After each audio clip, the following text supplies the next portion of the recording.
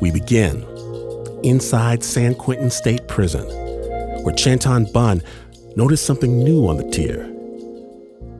And given the remarkable access of this story, scenes described can be graphic in nature. And as such, listener discretion is advised. Snap judgment. They start posting posters out about, oh, this is COVID, and then, you get it because it's airborne and all that. They put the poster, but none of us could go read it. We don't have day room. So how are we going to go read it? This is Chanthon Bun, or Bun for short. They started cutting us on our work activities.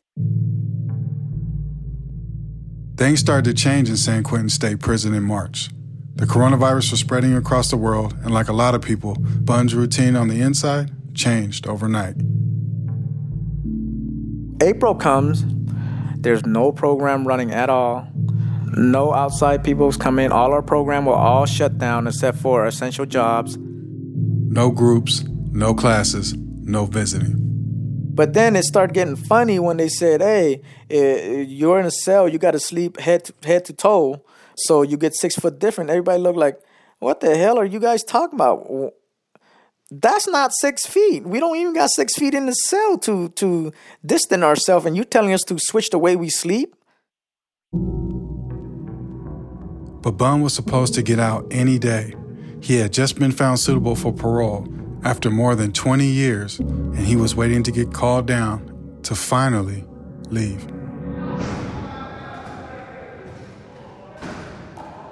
We're in May. I don't know when it's coming. I'm getting anxious. I'm asking, when am I going to get out? Nobody knows nothing. Nobody want to tell me nothing. The counselor don't know nothing. And I'm just stressed.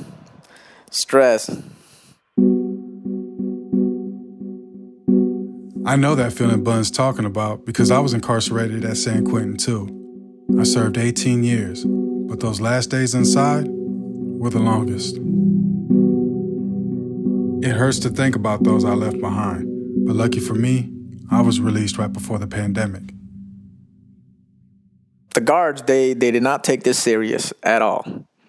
Even though they were like one of the people getting infected too. When all this first started, they didn't even wear their masks. They have it hanging on their chin, and they were just, they act like we were the one that was going to get them infected instead of them getting us infected. While no one incarcerated at San Quentin had tested positive, the virus had already hit other prisons. One day out of the blues, the fellas from R&R told us, hey, they just sent over guys from Chino.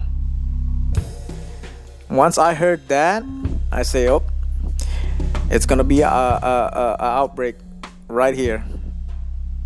The prison out in Chino was in the middle of the deadliest coronavirus outbreak in all of California prisons. Hundreds of people incarcerated there had tested positive. 9 people had died. And then right off the gate, they said that, yep, them dudes had corona and the corona's getting passed. They start moving people around and we're like, okay, they're just spreading it around now. The day after the transfer from Chino, the first incarcerated person at San Quentin tested positive for COVID. In the first week of June, there were 17 active cases. That number grew to 49. And then, in one day, it jumped to 198. When I heard that, I said it's just going to get worse because we're too crowded in here. And we live in an open environment. Bun heard the news on the tier. He said he was in the dark about how fast the spread was happening. They do not give us no information in there. We watch the news. 121 prisoners were transferred to San Quentin without... Information is tough to come by in the prison. You definitely don't get internet, but one thing you can get, TV. People all over San Quentin were glued to the screen, waiting on the latest updates.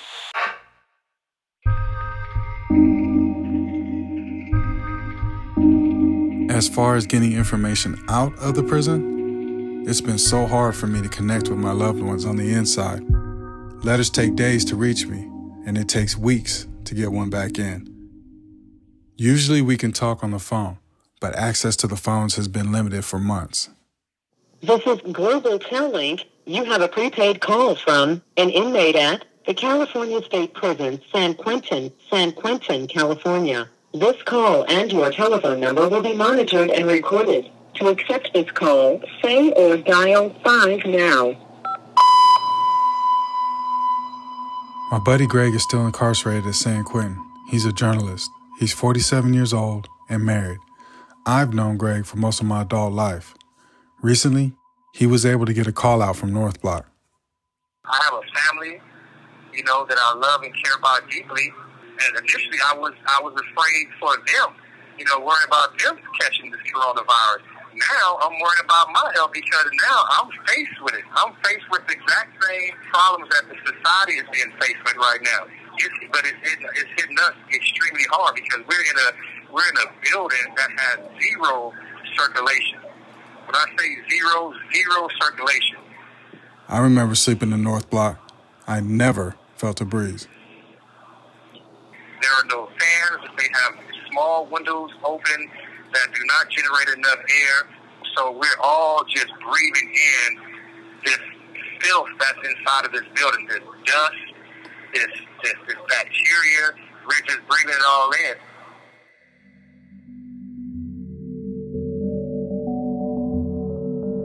In mid-June, after coronavirus was found at the prison, public health experts visited San Quentin. Days later, they released an urgent memo. In it, they said, San Quentin is an extremely dangerous place for an outbreak. Everything should be done to decrease the number of people exposed to this environment as quickly as possible. Ventilation is poor. Windows have been welded shut, and the fan system does not appear to have been turned on for years. Heat on the far side of the building can be stifling. There is an immediate need to clean and turn on all fan and HVAC systems immediately. An outbreak in North and West Block could easily flood and overwhelm San Quentin as well as Bay Area hospitals. We therefore recommend that the prison population in San Quentin be reduced to 50% of current capacity via decarceration.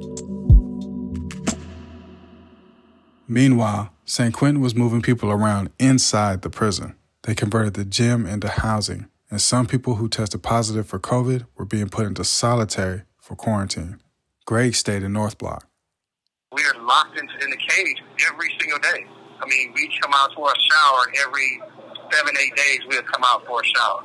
Other than that, we're stuck inside of the cells. I mean, when I say stuck, I mean we literally do not come out of this cell. We haven't been outside in close to 2 months. We haven't seen the sunlight. This call and your telephone number will be monitored and recorded. We haven't seen the sun. We haven't had fresh air. I haven't felt the wind on my face in over 2 months.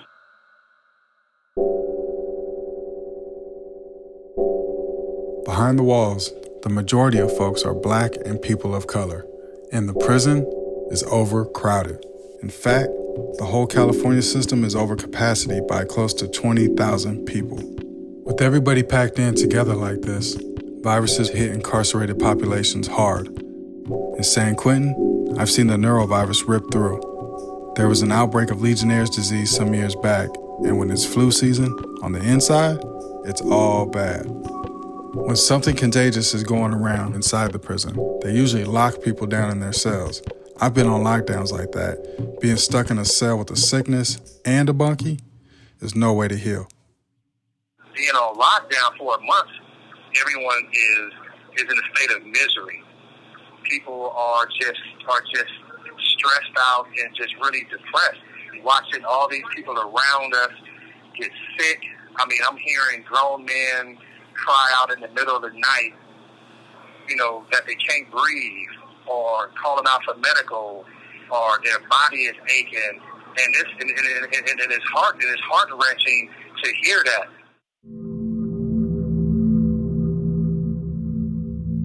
In mid-June, the cases soared from 200 to 500 in a matter of days. The people in there, the older guys that are scared, some guys are just scared out their mind. They put notes on front of their bar letting people know, like, I'm immune compromised. Please stay away from me. While people were getting hauled off to medical, Bun, like other guys in the building, did what he could to protect himself with whatever he had. They gave us hand sanitizer in April, and it was like a 6-ounce one, and that was it. It was gone before the corona even broke open. And they gave us 2 masks that they made, and that's it. So I was trying to prepare myself not to catch it. Like, I would put my towel up so I could have at least a little cushion between me and the bars, because you got to sleep, and the CO walk by and count you 3 times a night, and he's only breathing about a foot away from you when he shines his flashlight in there and look in. They threatened to write me up saying, hey, you can't cover up like that. And I tried to explain to him, I said, it's coronavirus. I'm sleeping. I don't know who's walking by, breathing here. To add to his fears, Bun has underlying health conditions. He's hypokalemic and experiences periodic paralysis. And I have a rare blood disease, and I was scared because I don't know what COVID's going to do. How is it going to trigger some of my health issues? And I could die. I could get in the middle of the night and not know it and just die.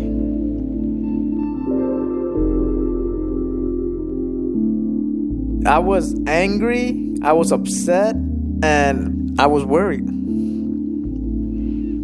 I try to maintain, hopefully I could leave this place before it hits me.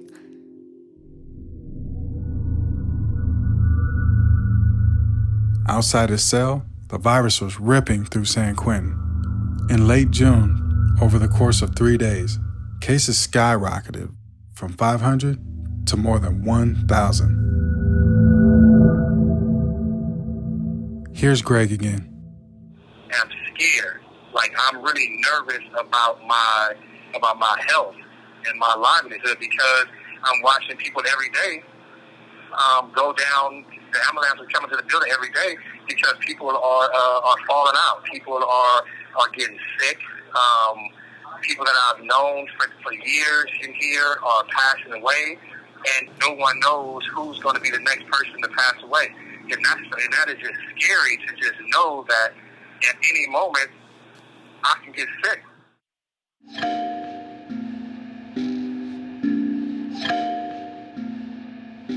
Phone access from inside the prison has been increasingly restricted. Right now, they're not letting any calls out from the cell blocks. I've only been able to connect to my people on just a few occasions. One person I've been thinking about is my friend Ant. He's been incarcerated 19 years. Ant's on a hospital cleaning crew in San Quentin. He's been going to work in areas contaminated with COVID. I haven't been able to talk to him, but he managed to call a friend of ours.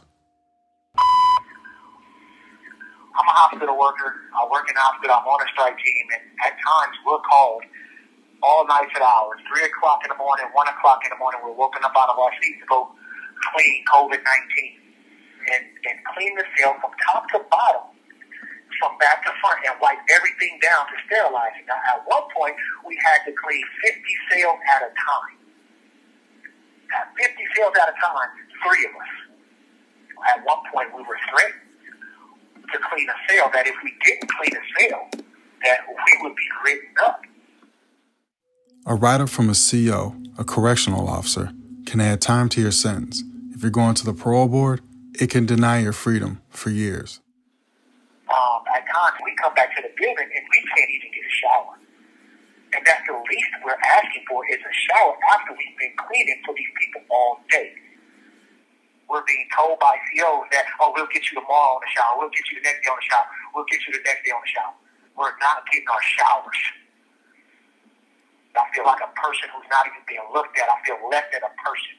I'm being treated as though I don't even matter. I'm being treated as though I'm not a person. I'm not a human being. That's how you treat slaves. You treat them less than.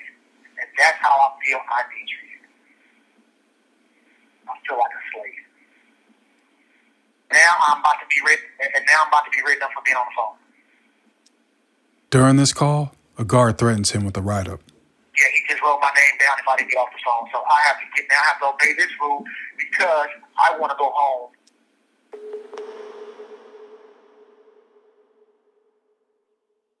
Ant tested positive for the virus. He was still fighting symptoms when he made that call.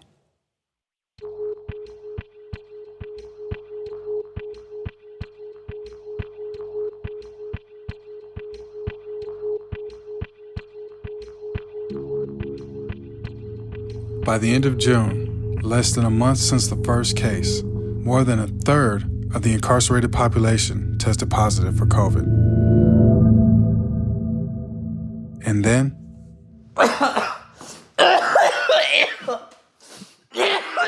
I knew I was positive because I was having symptoms.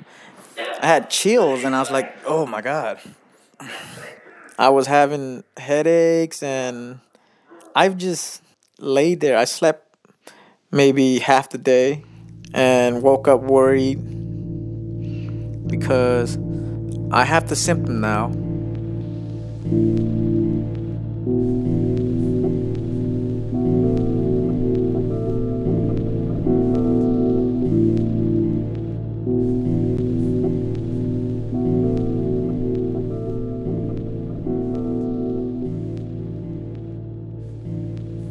Snappers, it is not over.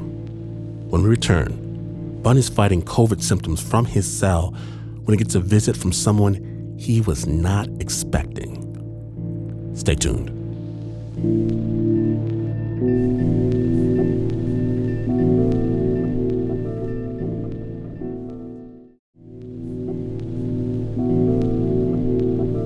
Welcome back to Snap Judgment. Outbreak at San Quentin. When last we left, almost 1/3 of the incarcerated population of San Quentin had tested positive for COVID-19. And Bun was showing symptoms himself. Listener discretion is advised. Snap Judgment. I knew I was positive because I was having symptoms. I had chills and I was like, oh my God. I was having headaches and I've just laid there. I slept maybe half the day and woke up worried because I have the symptom now. And while Bun was fighting COVID symptoms, people were sick all around him. The number of active cases grew to more than 1,200. Almost 100 staff members tested positive too. And all over the prison, people were collapsing. And this whole time, there's the first responders. A team of incarcerated people that live at the firehouse at San Quentin. I know this place well because I worked there for 2 years. It's the hardest work I've ever done in my life. You're on call 24/7, no days off, and you get paid little to nothing. Some guys are making around 20 cents an hour. So since this COVID has started, we've been going on a lot of calls. Basically, it's like on an average of every 30 minutes, or I even say less than that, 20 minutes, you got a man down. You got a medical man down. A man down every 20 minutes. That's Eric Phillips. I helped train him when he first came to the firehouse. Where we come in at is, we pretty much transport, and do CPR. If somebody's not responsive, we're the ones that do CPR. With everybody crashing from COVID, Eric told me they've been getting calls faster than they can respond to them. He said for one COVID patient, they performed CPR for an hour before he started breathing again. Some of these calls we're going on, it's the same people. Went to go pick up one dude 3 times already. So he can't breathe. He's having a hard time getting up, so, and it's like, instead of just sending them off to the hospital, a lot of times, the medical staff here and there just try to treat them in their cell, put them on an O2 tank, oxygen tank, but, the conditions just get worse. And when they can't be treated in their cell, the team takes patients to the triage and treatment area, the TTA. TTA is kind of like almost a makeshift emergency room, if you will. This is Alex Simon, another first responder incarcerated at San Quentin. 9 times out of 10 that we've gone in there, the beds have all been full. And they've even gone to the measures of getting extra beds and putting them in like the holding cells, and that's not even an actual room. And so they've actually got beds in there so people can go in there and it's complete chaos. Some patients are transported out of the prison, filling hospital beds on the outside. The rush of patients is putting a strain on local hospitals. At one point, over at Marin General, half of their intensive care unit was filled with patients from San Quentin.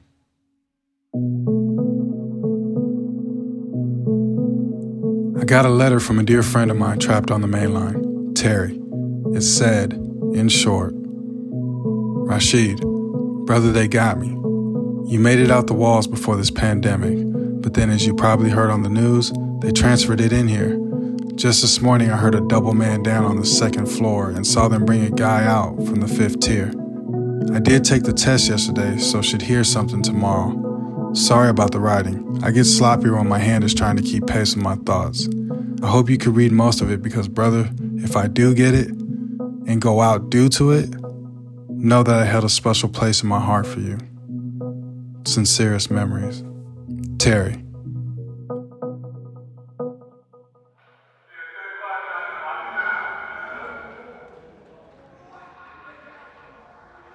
While Bun is fighting off symptoms of the coronavirus in his cell, he's called off the tier to meet with an ICE agent. See, Bun is a Cambodian refugee. He came to the U.S. when he was just a boy. He got his green card, but lost his status with his conviction. The ICE agent tells him when he leaves San Quentin, he isn't going home. He's going to an ICE detention center. Now I gotta go to ICE with this symptom, and I don't even know if I could survive it if I'm in ICE because of the poor treatment they have over there. His underlying health issues added to his fears. So I believe there was a strong chance of me even dying in there because of coronavirus. One morning, he got the call. Officer came. He's like, he opens the door. He goes, "You come out." And I was like, "What?" He's like, "Yeah, come out." So he looks at me. He goes, "Hey, I got a tip." And I was like, "What?" He said, "You got 10 minutes. They're coming to get you right now." And I was like, he surprised the hell out of me. So I clear up my stuff, and then I run around the building saying goodbye to my friends. But most of them were bedridden. A lot of them just waved back, and some of them was just sleeping because they were sick. They were all sick. And I was happy for myself, but it was hard for me to see my friends that are sick, and if they weren't sick, they would jump for so much joy. And I always thought I hope they survive it. I pray that they survive it.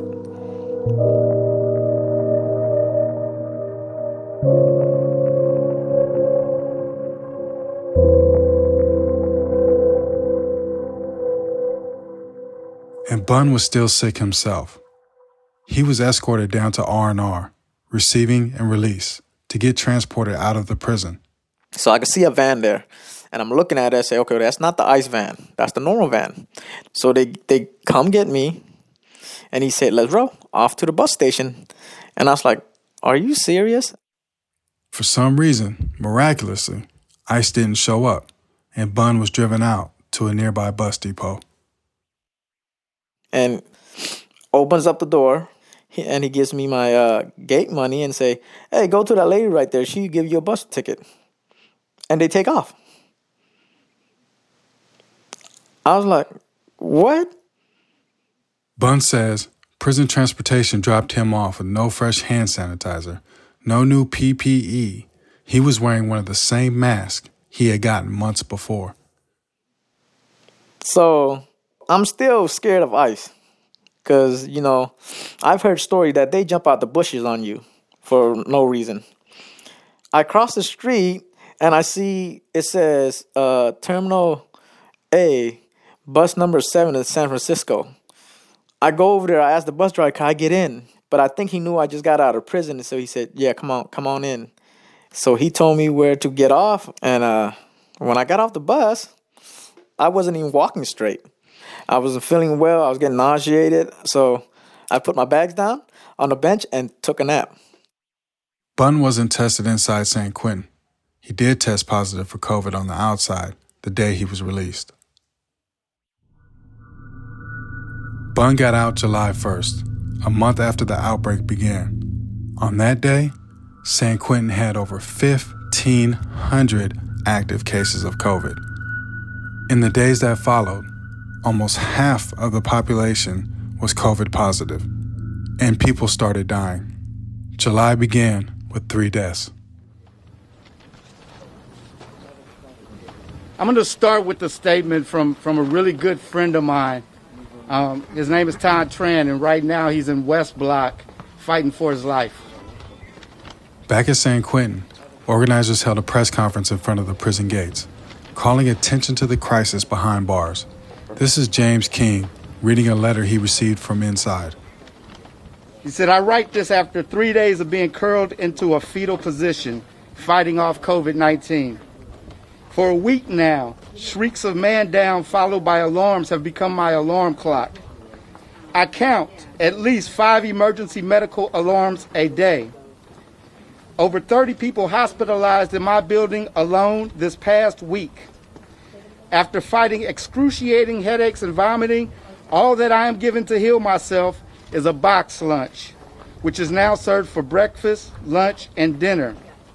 We have not been allowed to use the payphone for over 2 weeks now. We are given showers once every 5 days, showering with 40 to 50 other people at a time. 18 shower heads, 1 foot apart, in a building with no ventilation, creating a sauna-like effect. I was COVID tested in late June in an attempt to transfer me to another prison. When Thanh was tested for COVID, he didn't have any symptoms yet. That same day, he was sent back to a cell. That same day, I was placed back into the same building with the same sick men. That same day, I showered in that same sauna-like shower and listened to people discuss how sick they were. That same day, I had to walk down to the first tier to pick up my dinner tray in a line of 40 to 50 people, then walk back up. 2 days later, I was showing symptoms. I washed my hands. I wore my mask. I was locked into a cell 23 hours a day. I slept head to foot with my cellie and was still infected. I was sick and bedridden when I received my test results that read COVID negative. This is what it looks like to test someone, then try to transfer them. While Thanh didn't get taken off to another prison, others did. It turns out CDCR, the California Department of Corrections and Rehabilitation, had repeated the same kind of transfer that got San Quentin into this crisis. They moved people out from San Quentin to a prison in Susanville, and now there's an outbreak there. This is the sickest I've been in my life. This is the most alone I've ever been in my life. I'm begging you to see how we suffer. I'm begging you to hear us. And please, Gavin Newsom, save our lives. We are dying in here. Governor Newsom recently said the state would release 8,000 people, but even after those releases, California prisons would still be nearly 10,000 people overcapacity. And even if a prison like San Quentin was down to full capacity, it would still have people, like Greg, bunking up in a 5x10 cell, sleeping head to toe, hoping the virus doesn't get through the bars. I understand that he was sentenced to come to prison. However, this type of treatment wasn't a part of my sentence. I wasn't sentenced to die inside of the prison.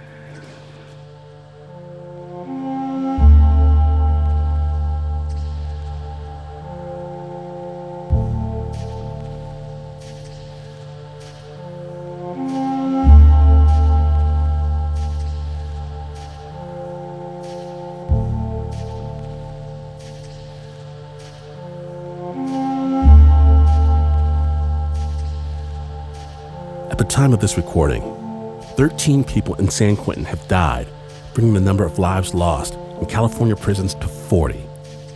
Our hearts go out to them and theirs sincerely, and to everyone inside San Quentin and the many other prisons nationwide beset with coronavirus. Stay strong.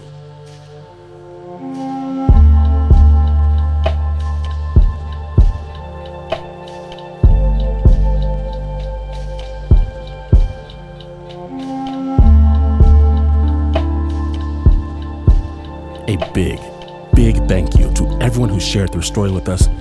Chanthon Bun is a producer now living on the outside. Welcome home, Bun. Big love from all of us here at Snap. We hope you have a fast and thorough recovery from the virus. Greg Eskridge and Thanh Tran, who are featured in this story, are both multimedia journalists currently incarcerated at San Quentin.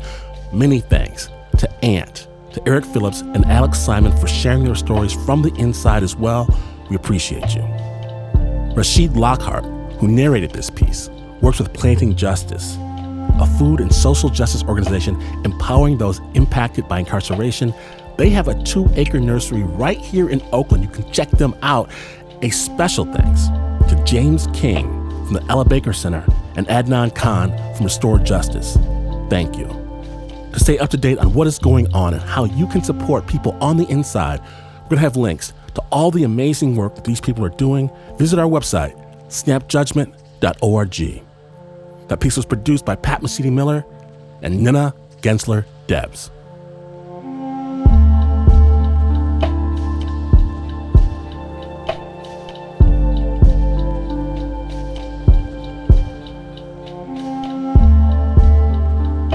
Now, when Snap Judgment returns, Rasheed writes a letter to a friend on the inside, and there is so much more where that came from. When Snap Judgment, Outbreak at San Quentin continues, stay tuned.